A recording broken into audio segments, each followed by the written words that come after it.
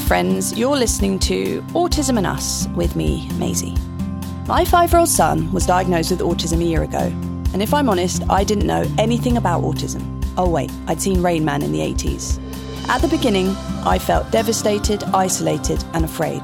Diagnosis day, the darkest of my life. It wasn't the masses of written information I was given that helped me. It was sharing stories with other Spectrum parents I met along the way, giving me tips and advice, and most importantly, made me feel like I'm not alone. I am no expert and don't claim to be.